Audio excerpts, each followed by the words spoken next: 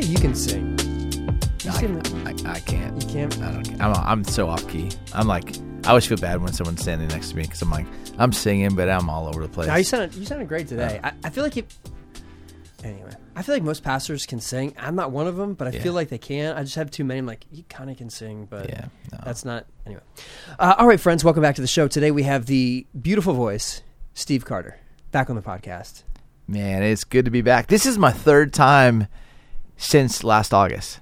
I feel like we need to make that even more frequent. It's not enough. I feel like 3 times a year, great. Next year, we're going to do once a quarter. Once a quarter. Okay. In. Here, yeah. One of the things I like about you is that I feel like I can always connect sports and theology and church together. I feel like you do it even better than I do. Well, I mean, you are a Cowboys fan, so there's a few things you can't. It's hard to connect when you don't seem to show up in the playoffs. That hurts for a Michigan fan to say that to me. That's true. That's true. I mean, as long as Appalachian State doesn't show up for this podcast, you're going to be great. Oh my goodness. Well, it was nice knowing you. We'll see you later. Okay, let me tell you a story. So, this is the third guest speaker in a row that's come to Westover, and I made him do a podcast. And I'm super excited you're here. And I want to tell a story that I was coming back from vacation, and I'm in the car with my wife, kids, and having a conversation with you. And I usually, I don't do a ton of conversations with the wife and the kids in the car, but you and I have been playing phone tag. I think I ignored you for a week while I was on vacation. So it's not really phone tag. It's me just being a bad friend. But we're coming back, and you have this litany of questions in which you're asking about our church. What do you guys do? How do people refer to each other? What do I need to know? What's a good sermon? What's a good guest speaking? All these things. And I hang up the phone, and my wife's like, whoever that is, you need to be more like him. Whoever that is, you need to be more like him. That's high praise right there. I like that. that. Yeah, but you know what you're doing. You step into a church, and what people will hear the rest of the sermon, or the sermon after the first half of this conversation. But you intentionally try to figure out part of the culture of the church, even if you're only going to be there for one morning. But it's you've done this before. Why do you think that's so important to do? Well, I don't. I feel a little bit of anxiety if I feel like I'm a guest. Okay. So I also want to know, am I going to be helpful? I might not be the most helpful person if there's parts of traditions or pieces that I'm like, oh, that's going to be a stretch for me. I think in this situation, obviously, think the world of you, and I listen, regularly to your podcast, but also to you whenever you preach. I want to be able to walk in and feel like I don't just have a connection with you, but I have a connection with your people, because you matter to me. And if you matter to me, then your people matter to me. And I don't want to do something that is going to be ill-advised or not thought through that would, I don't know, hurt you or not come across as my hope and desire is to love people well and to serve your community well. Yeah. So, and there's been, I think, moments where I've watched, one of the questions I ask is, hey, is there anything that's happened in your church that if I would have just brought up unintentionally, it would trigger a whole bunch of people to take them out of a moment? And at Manhattan Christian College in Kansas, they had this chapel. I think they built a new one, but before they had this pole right in the middle. It was one of those load-bearing poles right in the middle. Yeah. And I just remember walking in and getting a teacher, and I was like, hey, is there anything every, preacher who speaks at chapel says? And then all the students are like, just don't mention the pole. Everyone mentions the pole. And I was like, okay, great. I'm not going to mention the pole. And it was just such a helpful thing because you can see some preachers just trying to be funny and everybody rolls their eyes. Or one time I was... Which is so real. Yeah. And so it's just trying to figure out what's that thing that's not going to take people off my bigger point, which is trying to connect them to the text and the story of God. Yeah. Do you feel like attacking my jawline and opening me up to ridicule was helpful? And do you feel like the consequence of now people make fun of me after church, which has never happened until you got here? Well, I mean, everybody who listens to the podcast has seen a picture, and they can understand my comment about how do you have such a great jawline. Like what is that? Is that the jujitsu? It's like, is there like muscle? Like what do you do to get a jawline that is that defined? Well, what it is like I don't have the ability to really grow facial hair, and so it's kind of balances out. Yeah. Like you can have one or the other. But I added how you're like the filet mignon, like tri-tip, like you're like very lean, good jaw. And then I'm more like the marbly ribeye, you know. It's got better flavor, which you definitely have better flavor than me. You know what you're talking about more. Now, do you remember like the first time you and I connected online? Because I do, and I shouldn't just put you on the spot with this, but you referenced something on your podcast that it was your sports podcast, not Craft and Character podcast, which many of my listeners would know, but it's Home Team. Yes. Do you remember what it was? I don't remember. It was a tweet. It was a quote that you had said, and I loved it. Mm-hmm. And I'd been following you, like, and knew of you. It was something about like people. I see a lot of people leave their church because it doesn't match their politics, but you don't see people leave their political party because it doesn't match their church. Yes. And so you referenced that, and then so I looked online. It's like, oh, Steve Carter, Instagram. Oh, wow, I'm feeling pretty. Because I had followed you for a couple years on Twitter. Now, I'm not a huge Twitter guy, so like I'm not like super active over there. Yeah. But I knew about you before that, and so I'm glad that my one tweet got me connected to you. If Twitter did anything good, it connected us through that. 100%. Well, what's funny is when you asked that question, we both have lost a parent. Yeah. And that was I think the second piece of connection was with my dad and your mom. And so that's where my mind went for a second. I was like, was it that? But the passing's right around the same time. Right around the same time. Yeah. And so just in that level of connection, I was like, oh yeah. So yeah, no, but that line still, bro, is genius.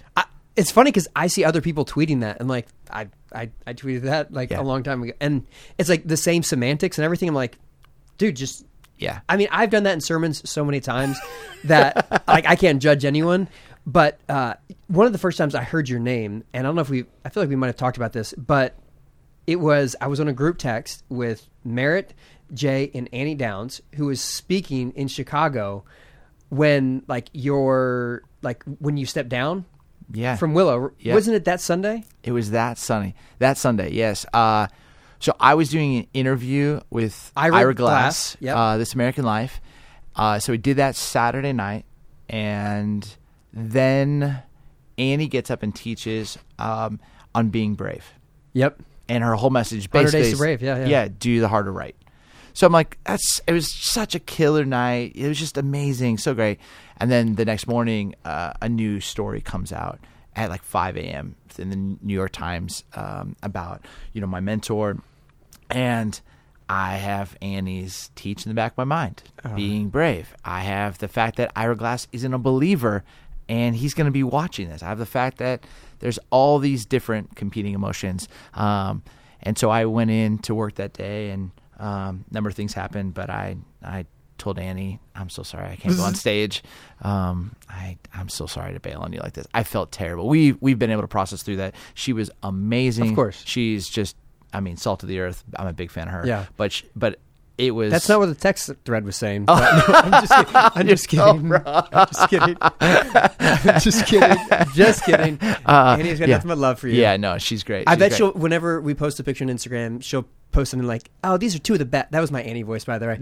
Two of my favorites or something like that. Or anyway, she's got nothing but love for you. But here's another Annie F. Downs connection. So when we did our first podcast together, you wore a Michigan jersey. Yes. And Annie lives in Nashville.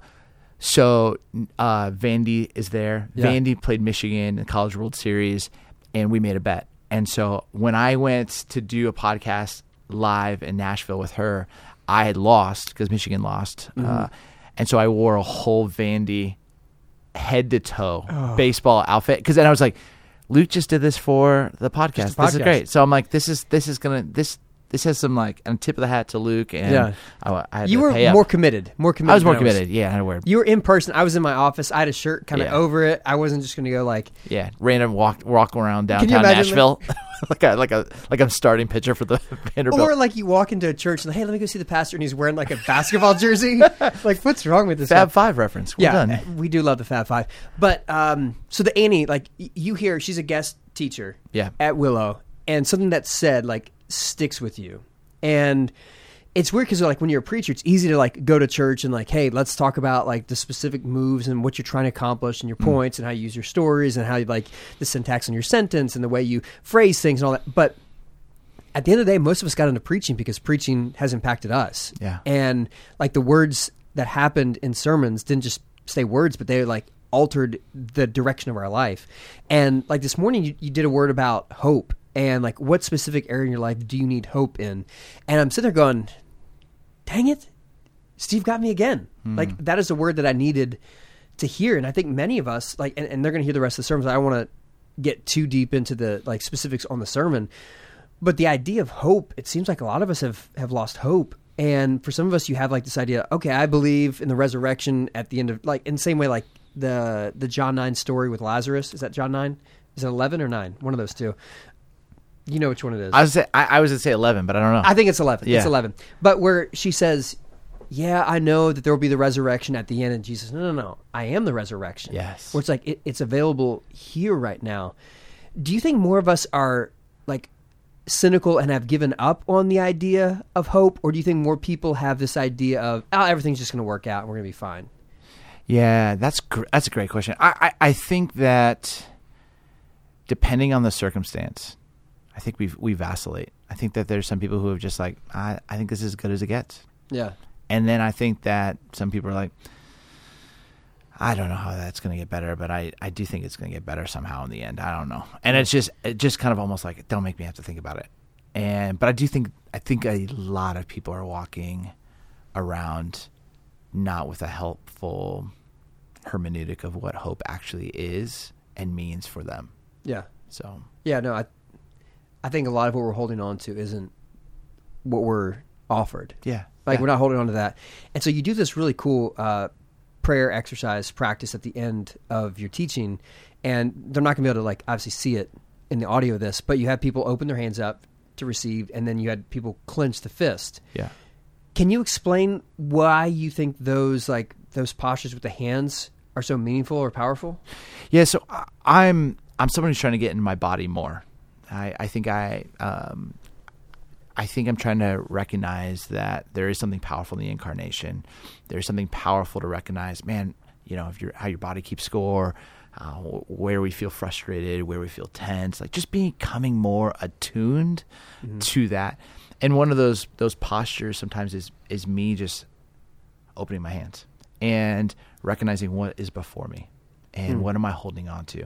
And so at the end, just inviting people to kind of name, where do you need hope today? Like not just ethereal, but like name something specific. Is it your marriage? Is it, and you just hold that. Just hold that before God. Hold that. And then desire something good. Like, what does it mean to desire Christ to be at the center of that? And then just to really know anything is possible. And then there's a moment for me of, I can hold on to the wrong things. I'm really, really good at remembering the things I ought to forget and forgetting the things I ought to remember.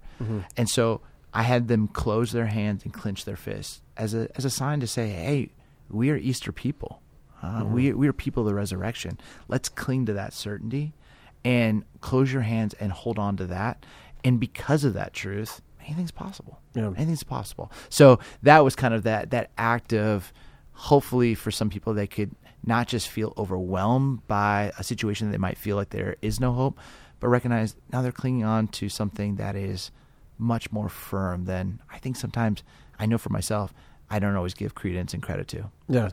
I think a lot of us hold on to things that we shouldn't hold on to. Yeah. And there are things that I still have in the back of my head that were said or that happened years ago. And I know you've told a story about a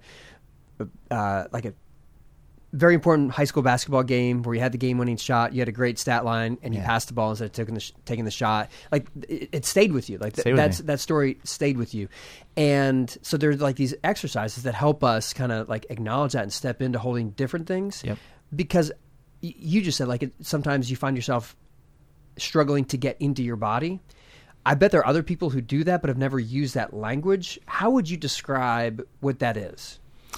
To not be in your body. Yeah. So I think for some of it, it's with body shame. Some of it is we're trying to escape here, get to there, like it's just bad theology in a lot of ways. But I think for many people, it's almost like I don't even know how to name my desires. I don't know how to like talk about what's really happening. I'm just trying to like stuff and avoid and escape.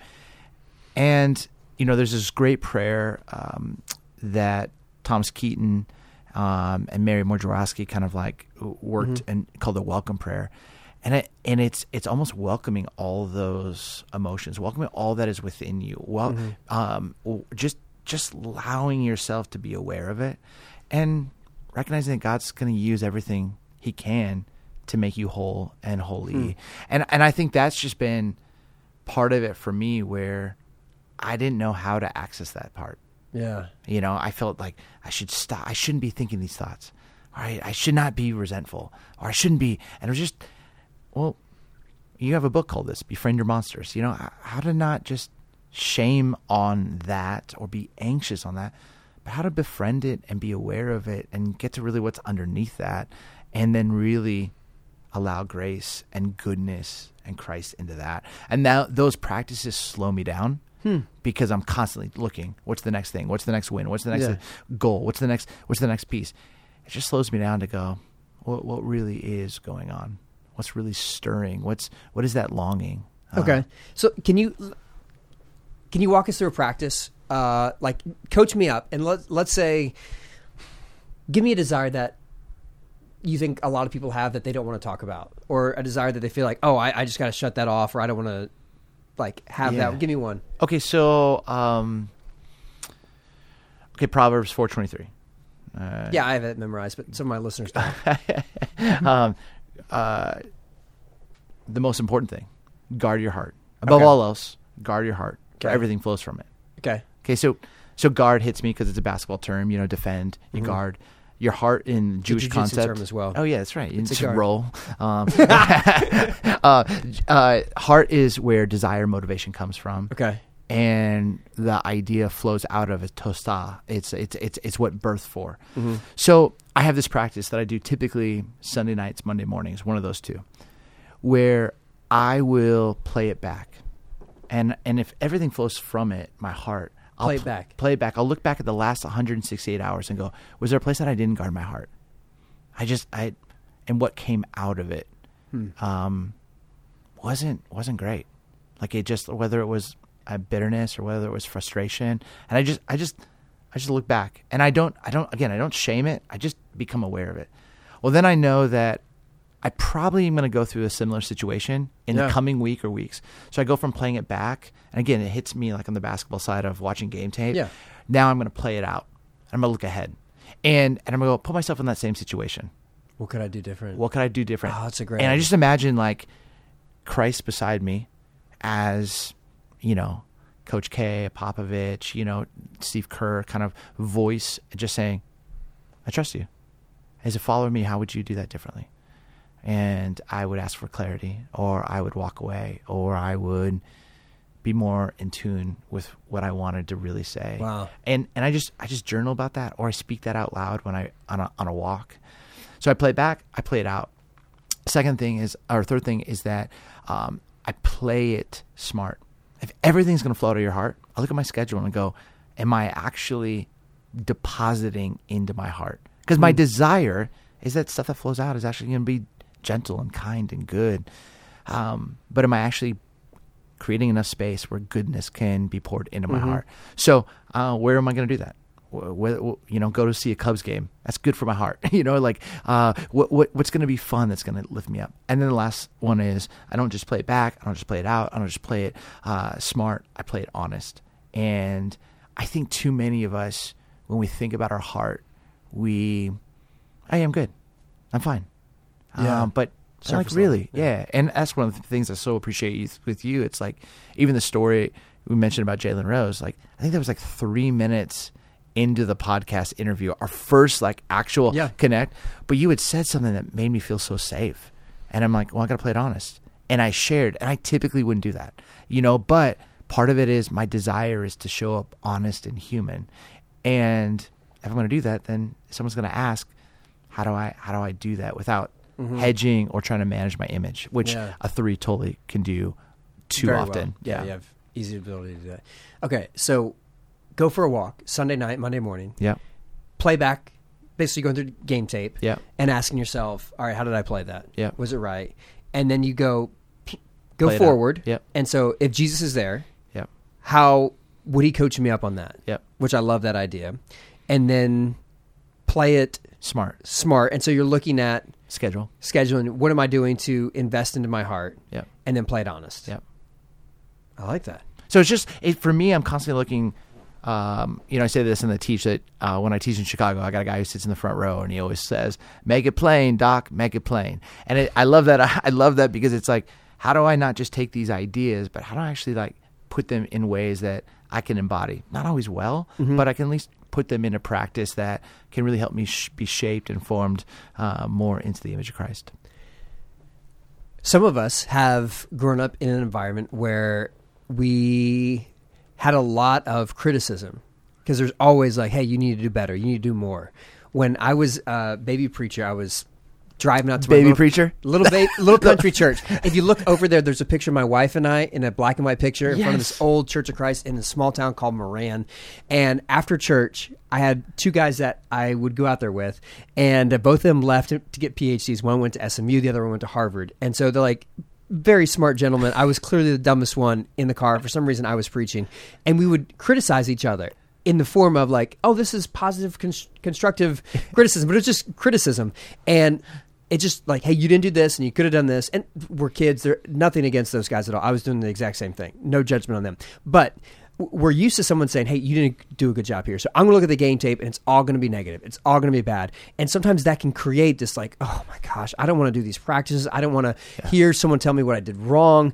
Is there a way to be careful to not let playing it back to be just like this loop of constant criticism? Yeah. Well, I always do it under the guise of no shame. Be kind to yourself. Like it's all learning. It's all becoming more aware. No, it doesn't. It's more though, because I can constantly look at something through the negative or through making an excuse. Like, well, I acted that way because of this. No. It's still my responsibility for how I choose to respond. So for me, it's just like, there's no shade. There's no shame. Let's just, what's great about game tape though, is it doesn't lie. Yeah. When you can look back and go, okay, yeah, I did miss that pass, or I did not run the right play, and I think deep down, I have to remind myself, hey, the reason I'm trying to do this is so that what flows out of my heart is actually something that is healthy and whole. Yeah. And of course you haven't arrived. You're far from it. Yeah. So be kind to yourself. Like, you've got many more years just to grow. But I do know from an athlete, if I don't work on those parts of my game, they're not going to get better. They're not going to get better. No. So it's walking that line, that tension. I'm trying to do it well. Some days I do it better than others. Oh, that's good. That's a great practice. And the tape doesn't lie. Unfortunately, our memory's not always accurate. That's right. One of the things my wife and I are like, we can talk about what transpired 5 minutes before and have radically different opinions on what took place. And I was like, I've got a great memory. That's kind of my thing. So I'm right. She's like, no, you might have a great memory with this, but you're wrong about this. And I've got to the point where like, I want to set up a camera in our house just so we can see who was right. Because we're both very strong-willed people who are not going to like give up a position for no reason. Obviously, out of love, we forgive, of course. But some of us, like, we look at our game tape and all it is just wrong. You do this wrong. You do this wrong. And I hate listening to my voice on like sermons and stuff. If I go back and like, oh no, I don't want to hear that. I don't want to, especially like watching. Yeah. And so some of us are just like really critical of that. And I think there's the work that you've done to go, no shame. Like, we don't have to shame. Like, that's not the world we're playing in. Yeah. Yeah. Well, and the other piece to it is, you're right. We cannot, I don't know how to say it, like, see it accurately. I think sometimes even in conversations, I can look and have such high expectations that are like unrealistic to ever be met. Yeah. And then I get let down. And so part of it isn't even the game tape of, oh my goodness, like, you did this wrong. It was more, you came in not open to being present in the moment, but with a litany of expectations that you put on somebody else. And you're like, oh. And so I have this moment where like, you said baby preacher, but I'm like, there's a moment where I'm like, man, I almost see this part of me there are parts of me, parts of my story that I'm like a 58-year-old. And there's parts of me that I'm 7. Yeah. And there's like little Steve, like just like, man, like be kind to that part of you and his development. Don't shame that. I wouldn't look at my 9-year-old daughter and be like, what the heck? You don't know how to balance a checkbook? What's going on? You know what I mean? You haven't done like some Ramsey class? Like, what's wrong with you? You know, like, no, like she's 9. Yeah. And so there's parts of us that I think we have to look with tenderness, with care, and, you know, as one writer calls, fierce compassion. And that's what I try to do. Fierce compassion. Oh, that's a good word.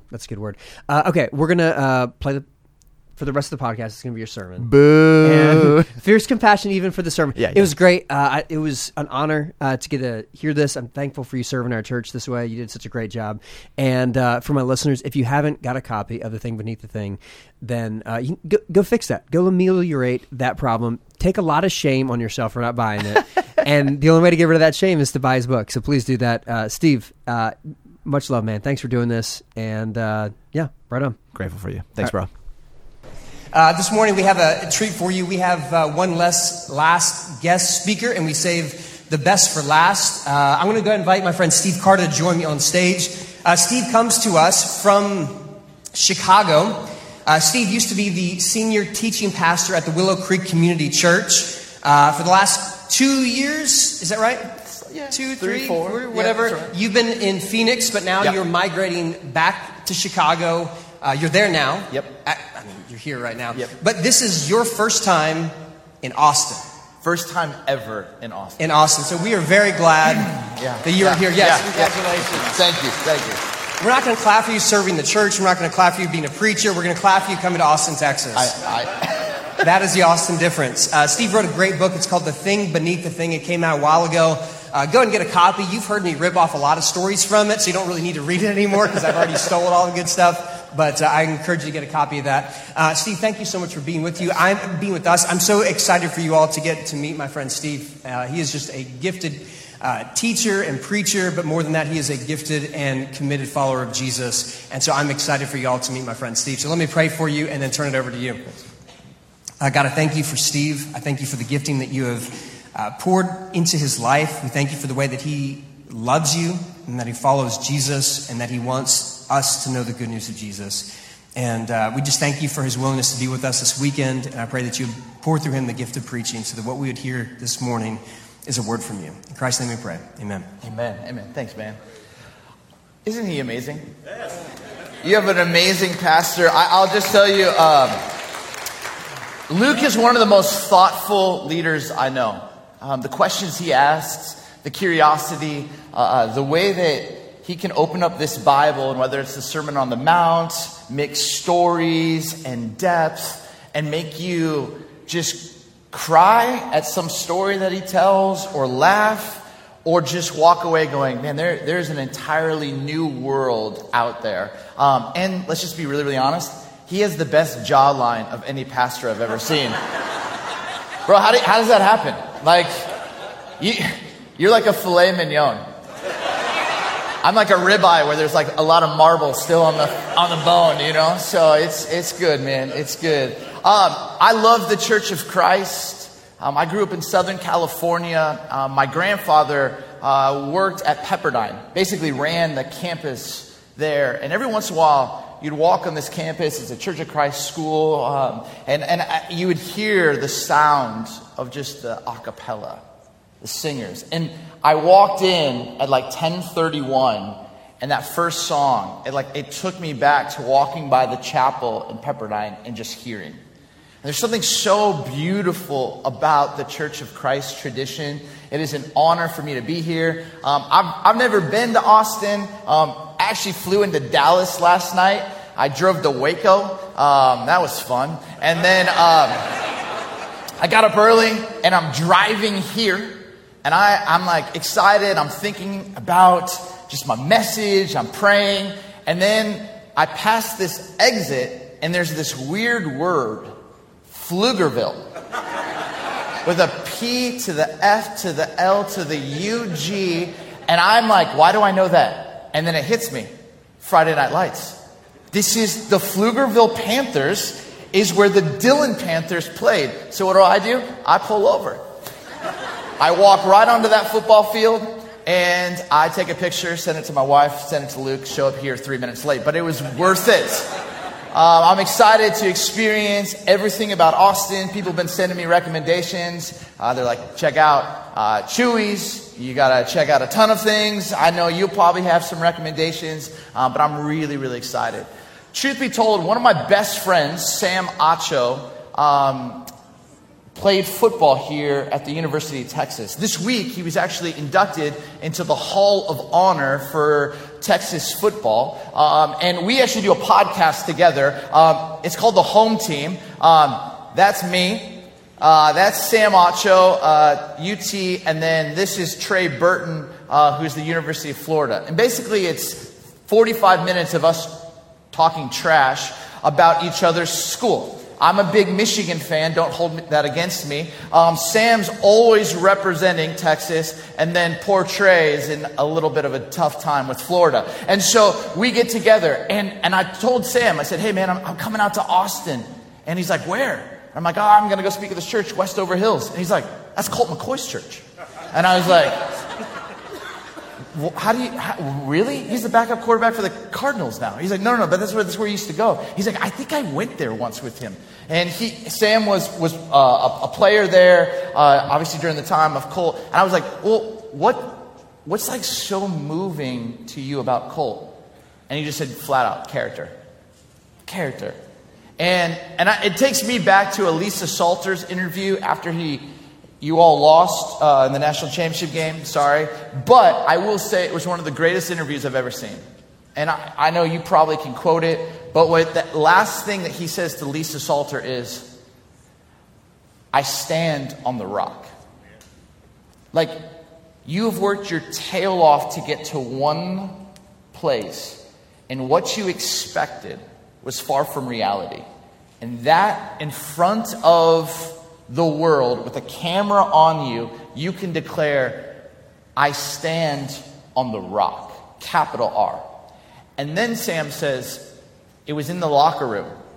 He's like, I'm not going to tell you what he said, but what he said lifted everyone's spirits. And I was like, man, that's the kind of man I want to be. I'm sure that's the kind of mom, dad, leader, young person that you want to be, someone who can actually have some kind of grit, some sense of steadfastness, some sense of fortitude, something that can hold up in ever-changing days and times. And so today, that's what I want to go after. There's a story, though, in 1927. It was off the coast of Provincetown, Massachusetts. There was a submarine. A submarine was coming back to shore. It was 9 fathoms deep, and it was rising, getting up towards the shore as it was coming in. And while this submarine was coming in, a Coast Guard boat was going out. And the Coast Guard boat didn't have on its mind to be thinking what's underneath us. It just found itself heading to sea when something tragic happened. This Coast Guard ship hit this U.S. submarine and hit it hard. And you can imagine being the captain of this massive vessel going, what did we just hit? Probably fear of the Titanic, just like scaring people, like, what are you going to do? What's going to happen? And this Coast Guard goes, what do we hit? What do we hit? And they're like, well, we think you hit a submarine. So all of a sudden in the Coast Guard, these divers put on suits and they dive down. Now 17 fathoms deep is the submarine. And these divers get up there, and the waves and the wind, it's difficult currents. They get up to this submarine. And many of the 41 that were on that submarine died instantly. 6 of them locked themselves in one room in the submarine. And there's those little windows that you can look out. And they take metal when they see the divers outside, and they start banging on this metal and steel of the submarine. One of the divers gets close enough and he begins to recognize, oh my goodness, they're actually doing Morse code. And inside these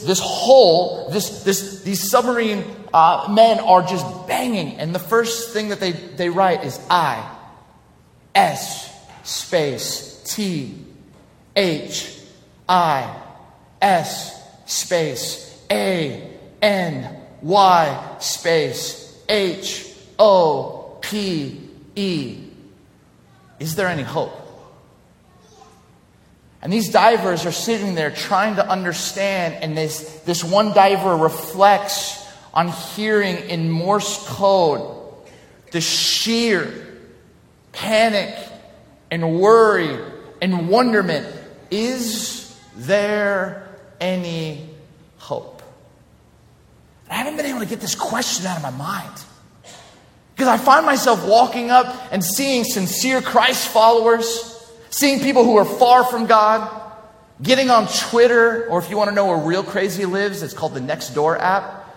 And you find yourself wondering, is there any hope? Is there any hope? Here's my question for you today. Where do you need hope? Where do you need hope? Is it with a relationship?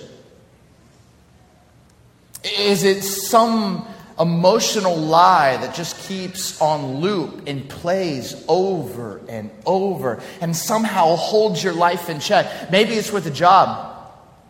Maybe it's with a coworker. Maybe it's with a spouse. Maybe it's with a child. Maybe it's with your own body. You just feel like, man, I can't seem to get healthy. Maybe there's a sickness, an addiction, a struggle. Maybe it's with money, finances. Maybe it's in your spirituality and faith and journey. You just feel you're at a plateau. But I want you, where you are seated or watching online, I want you to ask yourself today, where do you need hope? Where do you need hope? Right here and right now. What's fascinating is you heard a passage, and we'll get to it in a moment, from the book of Romans. And Rome was an amazing culture. They have this phrase, Pax Romana. It was for the peace and the security of Rome. And Rome had an entire system at which they developed and trained the youth to have a certain outlook and perspective on life, on how to live. And one of the primary things that they would teach kids was to not have hope. They would teach their kids, all you have is reason and reality.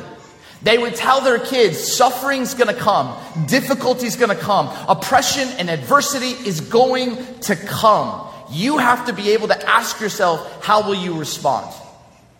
But what they never wanted for their people and for their youth was to have hope. They wanted them to have all the trust in the Caesar, all the trust in Rome, all the trust in the power of Pax Romana, but they did not want any child to ever imagine a world could be different. So this is what they taught. And you can go back and read and study this, and even in grammar school, these kids would have like a journal, and they would begin to write out, and they'd have to almost think about all of the worst things that could happen, and they'd have to ask themselves, how will I respond without hope?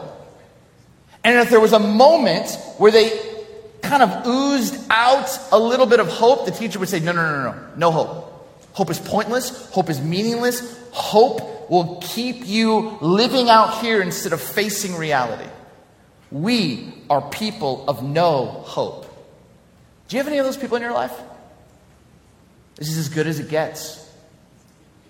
Do you have any of that in you?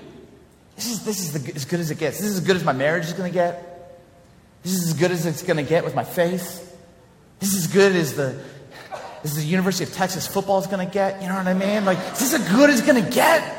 And then you get Arch Manning, and you're like, this thing's going to change. And all of a sudden, hope comes rushing in. But you ever have these moments, is this going to get any better? And the truth is, I think many of us have been discipled in the way of Rome more than we'd like to admit.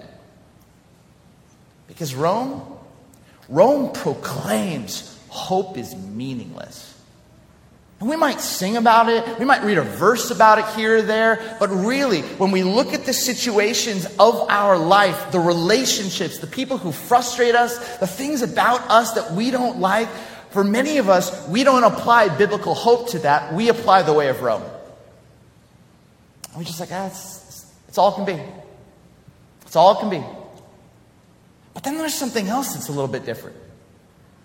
It's the way that we use hope in everyday conversations. The way that we talk about hope. There's almost this cultural whimsy when it comes to hope.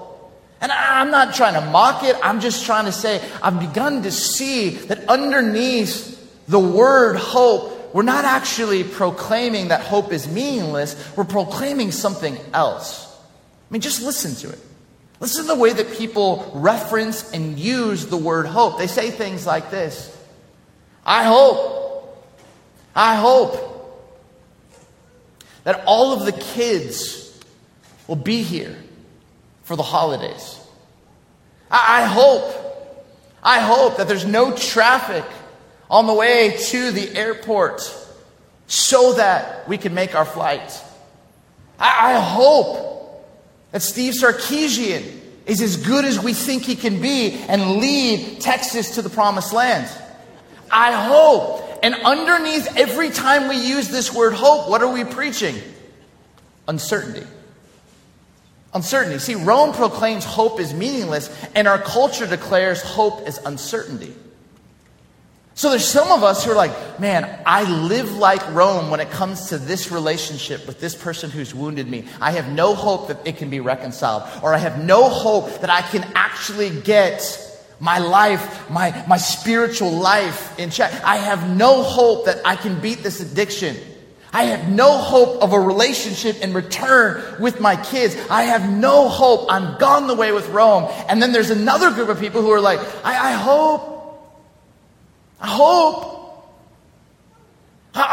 that my life can be better. I hope that this relationship can be reconciled. I hope. But all it is preaching a desire mixed with uncertainty. And friends, this is why this book is so important. This is why when you were 6 years old and you would show up to a synagogue for the very first time to study this book, a rabbi would tell you as a little kid to put out your hand. And the rabbi would dump honey all over your hand. And you got to imagine you're a little Jewish kid and all you've ever eaten was fish and bread and grapes and olives. And all of a sudden, this rabbi's covered your hand with honey. And you look at your mom and you look at your dad and you're like, and they like nod their head, you can taste it. And all of a sudden you taste it. And the rabbi goes, my son, what does it taste like? My daughter, what does it taste like? And the child just says, it's sweet. It's sweet. It's like Skittles. Before Skittles were bad, but it was like Skittles. And the rabbi said, that is exactly what the scriptures are like. Sweet like honey. To add flavor and life and help you be able to see how to walk in step and in tune with God. What I want to do is I want to reread Romans chapter 5. And then I want to spend some time trying to break down this one simple question. What is biblical hope? I do not want you to go the way of Rome. I do not want you to go the way of cultural whimsy when it comes to hope. I want us to leave this place understanding how to live under the authority of biblical hope and how it will transform every relationship. It will transform your outlook, your perspective on how you see yourself, how you see each other, how you see this grand story God is writing, and how you see our call as Easter people. Will you stand to your feet and let's read Romans chapter 5 together once again. And imagine Paul is writing this, and when you read this book, you got to ask yourself, why was it so revolutionary? I mean, of all the things that could be said that were put in this book to not just be the inspired book, but to continue to inspire us, why this? When you know that Rome didn't believe in hope, and what Paul's saying, it's powerful.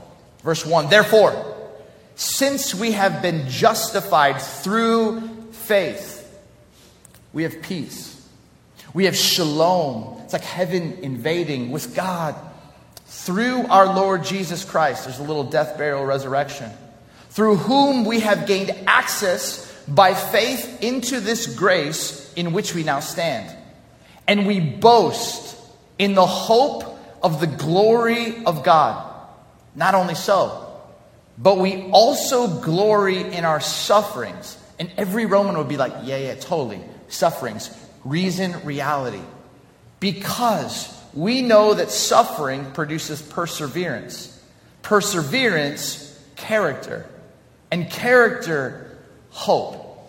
And hope does not put us to shame, because God's love has been poured out into our hearts through the Holy Spirit who has been given to us. This is the word of the Lord. You may be seated. Now, what I love about this is Paul is writing and everyone's going, oh yeah, for sure. Suffering. Suffering is going to produce a sense of perseverance, a sense of endurance. Yes, and endurance is going to bring out the best of us, the best kind of grit. It's actually going to reveal the best in what's true. It's going to showcase our character to the world.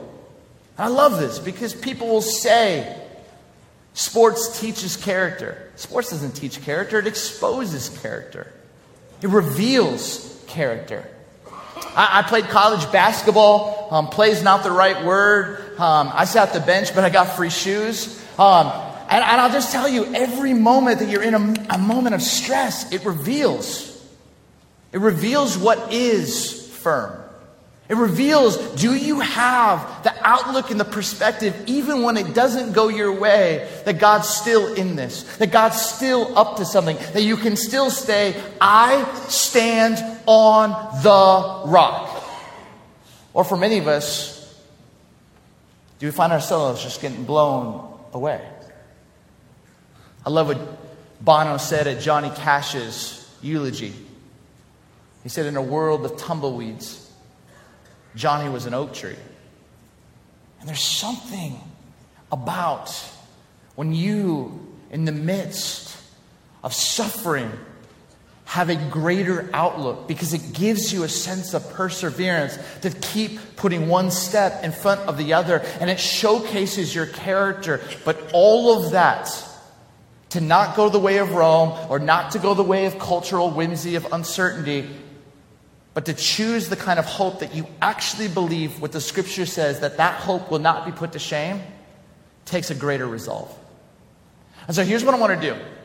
Because often when I teach in Chicago, I got a guy who sits right here. His name is Lenny D. And he'll just scream out in the middle of the service, make it plain, Doc, make it plain. Make it make sense. Bring it to a point where I can receive this and actually apply it to my life. So here's what I want you to do. I want you to ask yourself right now, is there one area where you are struggling with hope? It could be physical, it could be relational, it could be emotional, it could be spiritual, it could be financial, it could be in a relationship with a coworker, a spouse, a kid, it could be with an addiction. I want you just to think about this. Have this in your brain. And then what I want to do is I want to walk you through biblical hope. Because if you can actually begin to apply this to a certain situation, then when you begin to recognize the little bits of Rome that are within you, or the little bits of uncertainty when you use the word hope, you can step back and go, no. My understanding of hope is that it won't be put to shame. My understanding of hope is it's going to reveal the best kind of character and perseverance, even in the face of suffering in the desert. And so what I want to teach you today is how you can dare to hope. You dare to hope when you desire something good. So you've got that situation, that circumstance. You are just struggling with having hope. You're struggling. This is when you actually desire something good. And oftentimes in church, our desires have been shamed. We don't necessarily know what to do with good and healthy desires. But I want you to think about it. If it's your marriage, or it's a relationship with a friend or a kid or a sibling, I want you to desire, if heaven were to invade that situation, if Christ were truly at the center of this relationship or this struggle or this addiction, if you could actually not desire that they would actually do what you wanted them to do, it's not that you desire your agenda. You desire Christ at the center of this. Heaven invading this. The kingdom of God being manifested in this. Shalom and peace happening here. And when you can start to begin to see that, desire that, it changes. It changes the outlook. But here's the second. You dare to hope when you desire something good, but 2, you believe that anything is possible. And I know, some of you are like, that just seems so woo-woo, like anything is possible. What do you mean? Let's just think about this. Joby Martin, a pastor in Jacksonville, Florida, wrote a book, and the title of it's Genius. If the tomb is empty, anything is possible. I love what Andy Stanley says about Jesus. If you know a guy who walks the earth and he's speaking and telling people that he's going to die and 3 days later rise again, and he pulls it off, you should just go with whatever that guy says. And like, you think about this. We are Easter people living in a Good Friday world, as Barbara Brown Taylor says. We are the people of the resurrection. We are people where the tomb is empty. And if you take 100 years, and Jesus is 33, we're right in the middle of this 100-year run, I can name off 8 to 10 different people who said that they were somebody, but when they died, their entire movement and regime came to nothing. Leaders who spoke to power died all the time. The thing that was different was they didn't come back to life and fill their followers with a level of courage to go speak to power and to embody this. See, when we look at a situation and we have biblical hope, we actually understand if the tomb is empty, if Jesus actually can rise from the dead, then this marriage can be restored. This relationship can be reconciled. How divided our world is that in Christ anything is possible because the tomb is empty, then unite and unity is possible. But when you step out and go, I don't think it's possible. You're going the way of Rome, or you're going the way of cultural whimsy when it comes to hope. But biblical hope is to desire heaven to invade and to look at the situation and go, if you could raise Jesus from the dead, I actually think you can set me free. And I'm not saying that it just happens. I'm not just saying that there's no work that has to be done. Of course there is. But it's the outlook and the perspective. You desire something good. You believe that anything is possible. Because number 3, resurrection brings confidence. Resurrection brings certainty. Now, if you don't believe in the resurrection, then you're going to struggle to have hope. But we are people of the resurrection. The reason we gather as a church on Sundays is it's a mini Easter. It's a moment to remember, Christ is alive. Thanks be to God. It's a moment for us every time we walk into this room and we sing or we open up God's word or we see each other. It's a chance to be reminded the confidence and the certainty of what the resurrection means for us and for humanity in our world.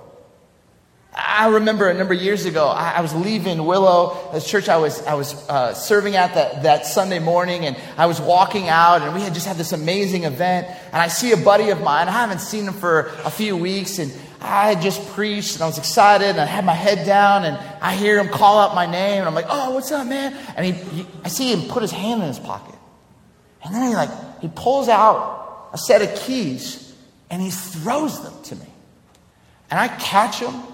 And I open up my hand and it says Ferrari Spider. So you know what I do? I put my hand in my pocket and I pull out 2004 Honda Civic and I throw it right back. Fair trade. And I look at this thing, I'm like, man, this is insane. I'm like, did you just get this? He's like, yeah, man, take it for the weekend. I'm like, man, I don't need an Instagram account called Preachers and Ferraris. Like, I don't need this, man. And he's like, no, man, go pick your son up. Just take it. I'm like, are you sure? He's like, yeah. I'm like, what are you going to take? He's like, I'll take your Civic. And then I'm like, Cheerios all in the back. I'm like, this is not okay. So I get in this bright yellow Ferrari Spider. I sit down and I turn that thing on, and it's like, and it is low to the ground. You control the whole thing from the steering wheel. It's worth way more than my life. And I start to drive it, and I'm going literally 5 miles per hour in the parking lot. And my buddy's behind me in my Civic, and he's calling me. And I'm like, you can't talk on the phone. Especially you can't talk on the phone when you're driving a car that's worth more than your life. I'm not picking this up. I'm not falling for this trick. He just keeps calling. Finally, I hit speakerphone. And he goes, hey, do you know what you're driving? And I'm like, yeah, I know. It's your Ferrari Spider. He goes, no. It's a V12. It's supercharged. Almost 800 horsepower. It goes 0 to 60 in just over 2 seconds. You are driving this car like it's your V4 Honda. Hit the gas, Sally. And you know what I said? Yes, Lord. And I hung up. And I turned right, and I hit the gas, and my intestines left my body. And I say all this because I returned that car. A couple days later, I have this moment where I'm just journaling with the Lord, and that line, do you know what you are driving? You are driving this car like it's a V4 Honda Civic. And I realized something. That the same power that raised Jesus from the grave is within you and within me. We have this supercharged V12, can raise a man from the grave within us, and we're driving it like it's a Honda Civic. Just got to keep it really clean, got to keep it really nice. Just want to make sure that everything's all put together.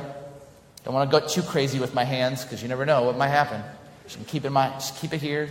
Like we have all of this contained in safe faith. And all of a sudden, I think that ends up getting transferred over to the situations where we look at with an outlook, not with resurrection hope, but with kind of this V4, maybe, uncertainty. And something changes.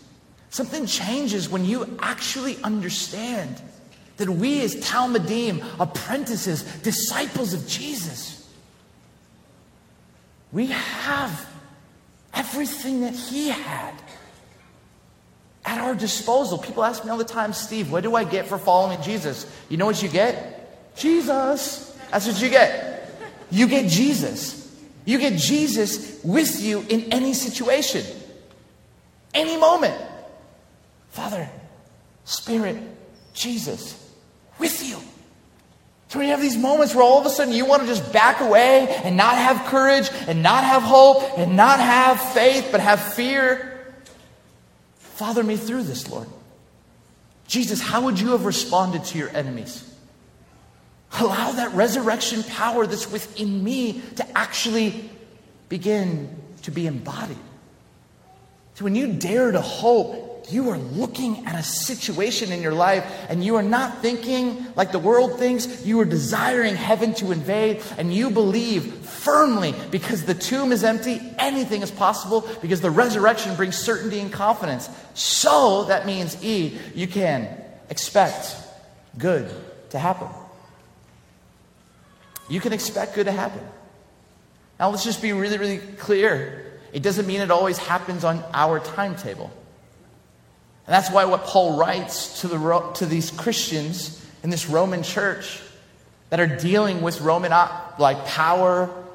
For a lot of the Jews that would be reading this, who would experience Roman occupation and struggle, they understand suffering. They understand the perseverance. They understand the character. But he's saying the only way that you can continue to walk in this season is by hope. That you can expect good to happen. And here's the truth. One of the greatest gifts you can ever be given is a desert season. Is a season in the wild, in the wilderness. You see it so often in the scriptures. You see it time and time again. Jesus goes and he spends 40 days in the desert. The desert in its original language meant the place where you felt deserted and forsaken and alone. And oftentimes, for many of us, we want it so quick. We want the thing that we hope for to happen right here and right now, but you can't microwave spiritual formation. It takes time. It takes time. I was leading a trip to Israel and Palestine, and we were working on issues dealing with peacemaking. I sat with a rabbi, and I love being around rabbis. I love asking them questions because what they say back is fantastic sermon material. And so I look at this rabbi, I'm like, hey man, I feel like in the Hebrew Scriptures, what we call the Old Testament, in the Hebrew Scriptures, there's these unique environments. A place like Egypt, which represented slavery and oppression, 400 plus years. Their worth, identity, and the bricks that they made. But then there's this season that's in the desert. And it's like they got to pass through that desert to get to the promised land. 3 incredible environments. How much of our life is lived in each one of these environments? And the rabbi goes, you Americans are so funny.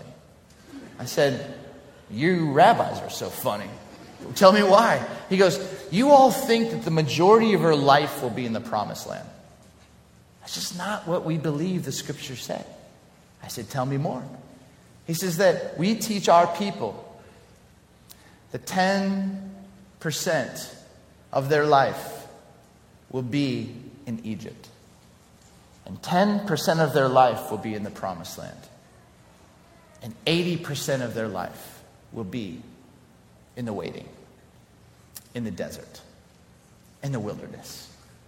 And the stripping down and the revealing and being able to walk in trust of the good God Yahweh. And I was like, I don't like that answer. But the more that I've thought of it, the older I've gotten, I've realized for many of us, we have not been trained and shaped and formed to continue to have hope in the desert, to have hope in the difficult seasons, to have hope. And so all of a sudden we end up finding ourselves asking other existential questions as, well, maybe God's not here, or maybe this, or maybe this, or maybe this, or maybe this. And the truth is, when you've been shaped to walk in the desert and you can walk through the reality that God hasn't abandoned you, that He's actually with you and for you, then in the midst of the waiting, you won't waste the wait. And that's what many of us do. I think for all of us, we can go, oh, I desire something good. Yeah, I want my marriage to be stronger. I want my relationship with my kids to be stronger. I want this relationship with a sibling or friend to get back to where it was. We can desire heaven to invade. We can actually, in our mind, go, yes, the tomb is empty. And believe it, because resurrection brings confidence. But it's hard for us to surrender over the time and control that we have to continue to hope for in the midst of the desert. And that's where many of us just go, And instead of hoping, we go the way of Rome, or we go the way of cultural whimsy, or we choose some other escape rather than staying in the desert and continuing to trust that God works all things together for the good. Some of us, we waste the wait. Some of us, we just hate the wait. I don't just waste it. I just hate the wait. And all of a sudden, what comes out of you in the wait, passive aggressiveness, you start escaping, self-sabotage. You can either waste the wait, you can hate the wait, or what the Bible teaches, you can win the wait. And you win the wait to continue to expect, I don't see it, but I believe you're moving. Even when I don't feel it, I believe that you're moving. Even when, I'll still continue to choose hope because I believe that it's going to shape character and perseverance in the midst of my suffering. My friends, this has been a game changer for me.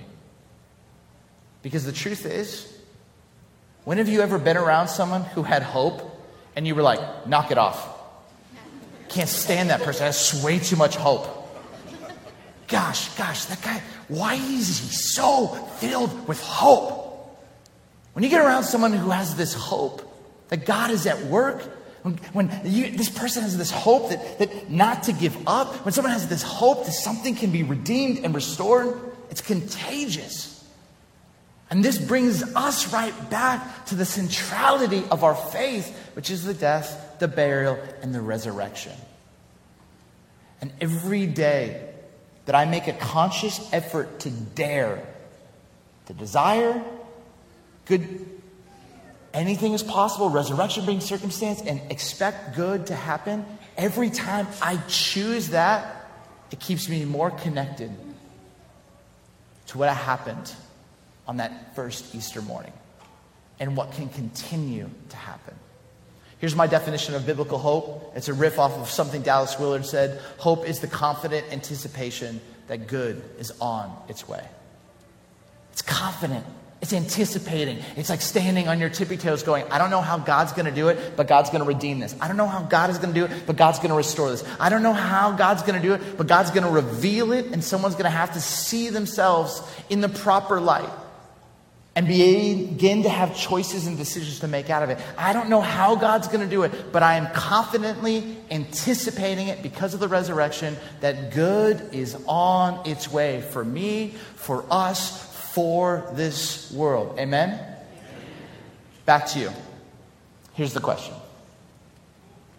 What would it look like this week for you not just to hold that situation where maybe you've gone the way of Rome or you've gone the way of cultural whimsy and uncertainty when it comes to hope? What would it look like for you to look at that situation right now and actually put this into practice? I'm going to have you stand to your feet, and I want to read a passage of Scripture over you. And I want just to pray these words one more time. But I'm going to ask that you put your hands out. And I want you in one sense to imagine whatever that circumstance or situation that you're struggling with hope is. And I want you to think it. But I want you just to spend a moment. Because sometimes people ask, why do we gather as a church? We gather to learn the play. It's one of the reasons. So that when we enter into the world, we know how to actually put this into practice. I want you just to start to desire, whatever that situation is, for heaven and Christ to be at the center. Just see it. It's almost like see Jesus or see a moment of God's pleasure, God's desire, God's hope, God's belief. And think about the centrality of your faith being grounded in the resurrection. And because of that, going, man, if that's true, then what might you want to do with this, God?